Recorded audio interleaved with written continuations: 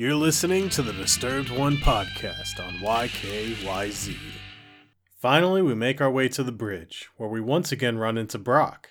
I gotta say, I love this character. He hands us a powerful magical object that lets us connect to the world tree, Yggdrasil. I'll talk about that some other time though. That's a lot to get into.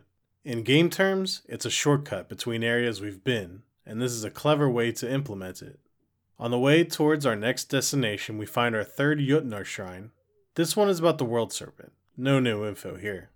Something else that's really cool I forgot about is that throughout the game, as we progress, after a combat encounter, sometimes Atreus will look for feedback and Kratos will respond honestly. A neat way to organically see how they grow as a team throughout the game. We now reach an area that is located very close to the mountain. It's here that we meet Sindri, the much less funny and more delicate brother of the lovable Brock, though a skilled smith in his own regard.